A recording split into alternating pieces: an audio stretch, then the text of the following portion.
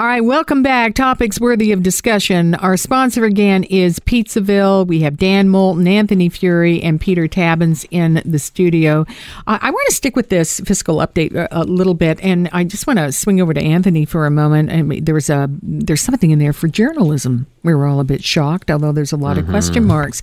Does this mean we're always so careful? Are we being bought off? All these things. There's something in there, too, for journalists and news outlets can make themselves a charity and take donations. I'm trying to figure out how to make that work right now. Well, being able to make yourself a charity, taking donations, at least means you're only answerable to the people who give you your charitable gifts, like you are answerable to your shareholders or the family that owns you or what have you. If you are just a large corporation, that's one thing. If you're getting government money, I'm less crazy about that, because no matter how independent, arm's length, no strings attached these things are, there's always strings attached. And I've been writing for several years that I do not want the government involved in the media whatsoever. We're in a very difficult period of change right now, and that's challenging, and we're trying to learn to live with different balance sheets. I think we just need to keep doing that and keep innovating. I don't want this money at all. I don't want it near me. No, and it's not that much money, is it really? What is it? $655 million. That goes along. That doesn't go very far. When you divide it up amongst the I different companies, me and you and everybody else. Yeah, I know. When we pass the hat, it does not go very far. Okay, it's social finance here, Dan. Have you figured out what that is? What is social finance? Yeah, some of us are wondering why this is going to create billions of dollars in economic activity. Well, I think it certainly represents a priority for a lot of Canadians who are focused on community organizations that, are doing good in the place that they live. What is it? The idea of social financing? Yeah. Well, it's about providing opportunities to... What is it? Come on.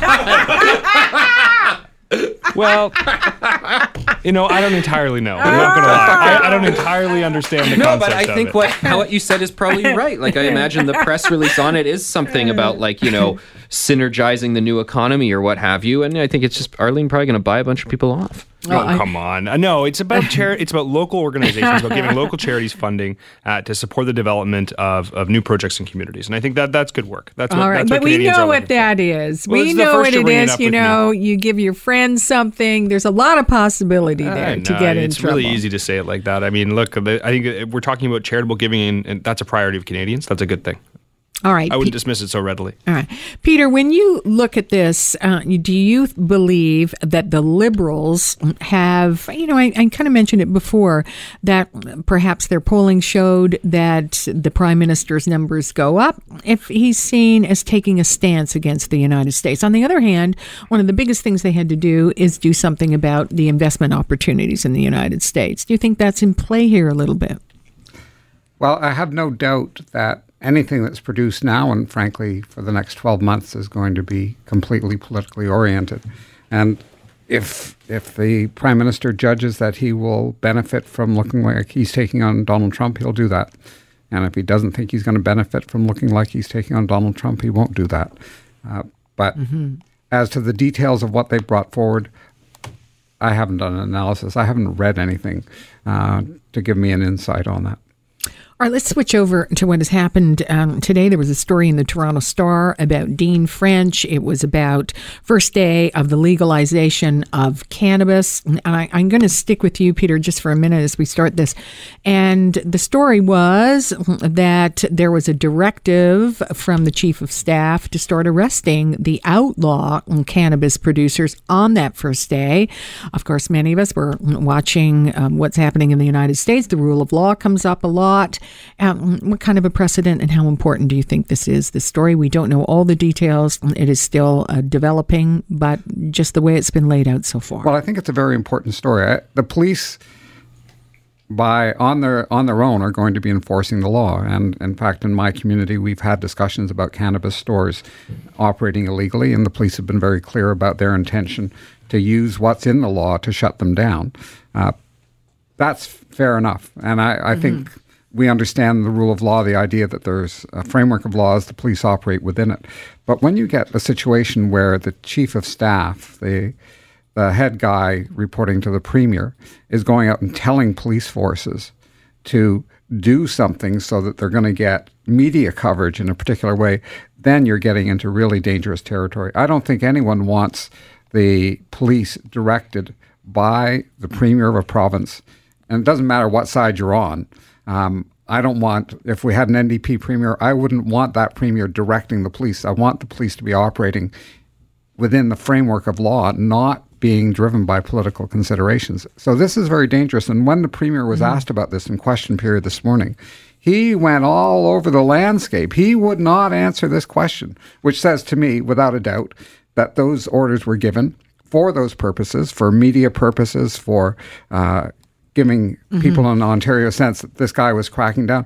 That is an abuse of power, just simply an abuse of power, and a dangerous one that people across the political spectrum should be opposing. All right, let's get the other panelists. Anthony, what do you say? Earlier I was talking to somebody about this, and they said, when people first come into power, feel free to poke holes in this. When they first come into power, it takes them a while to get up to speed. Is this just feeling their oats here? I'm not sure. I mean, a political staffer is welcome to call up any government department, any police force, whatever, and say, hey, it would be cool if you did this, just like any of us really can. And it's incumbent upon that police chief to say, okay, that's not how this works. So I hope it wasn't a direct, to Peter's point, giving them instructions. I think the bigger picture on this, as we hear more about Dean French, who I don't know at all, I haven't met him before, is the suggestion, and I'm not sure if there's reasoning behind these stories as well, that Doug Ford is not the one fully in charge. And I think why the Doug Ford brand works, why he won the leadership, why he won as premier, and why he's been seen to have a pretty stellar few months, I would say, is because he looks like he is a driving force of action who's really in charge of everything that's going on. If it looks like he's not, if there's some other guy pulling the strings, if it undermines Doug Ford's authority, that's bad for Ford. So you think that's worse than the perception that the rule of law may have been trampled on here? That's worse? They're two different things. And I think for Ford to succeed as premier, I think he's not... I don't think Dean French is going to be around for all that long if we keep hearing these stories. For that reason, for the fact that this undermines Ford. All right, Dan, how are you looking at this story?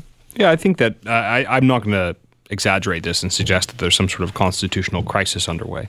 But it is a dangerous area to wade into as a political staff member. And I think that really the danger is that the repercussions when political operatives interfere in the day-to-day operations of police, the repercussions fall back on the politicians and the political staff, as opposed to being the apolitical administration of justice. And the Rob Ferguson's reporting today from the Toronto Star, very very good reporting, quoted the Ipperwash scandal and how that fell back on the provincial government, and they held responsibility for that, which led to being not only a tragedy but a political disaster for the government. And I think that's really, as a political staffer, where you when you start directing the police around, you really end up wearing the consequences. All right, Peter, I'm going to give this to you before we go to break. Is there a watch on now? I mean, the tones create feelings.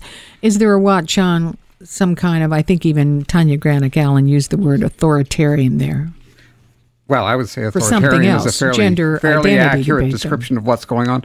It isn't just this thing with the police. It's interfering, apparently, with Ontario power generation for revenge firing of Alican Velshi at a risk to ratepayers, people who are paying their hydro bills, of $500,000.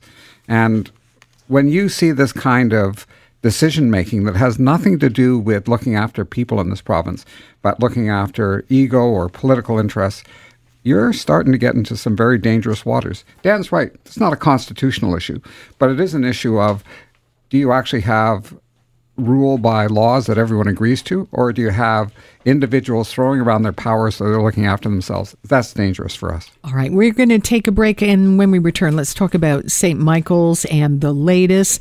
And this is Global News Radio 640 Toronto.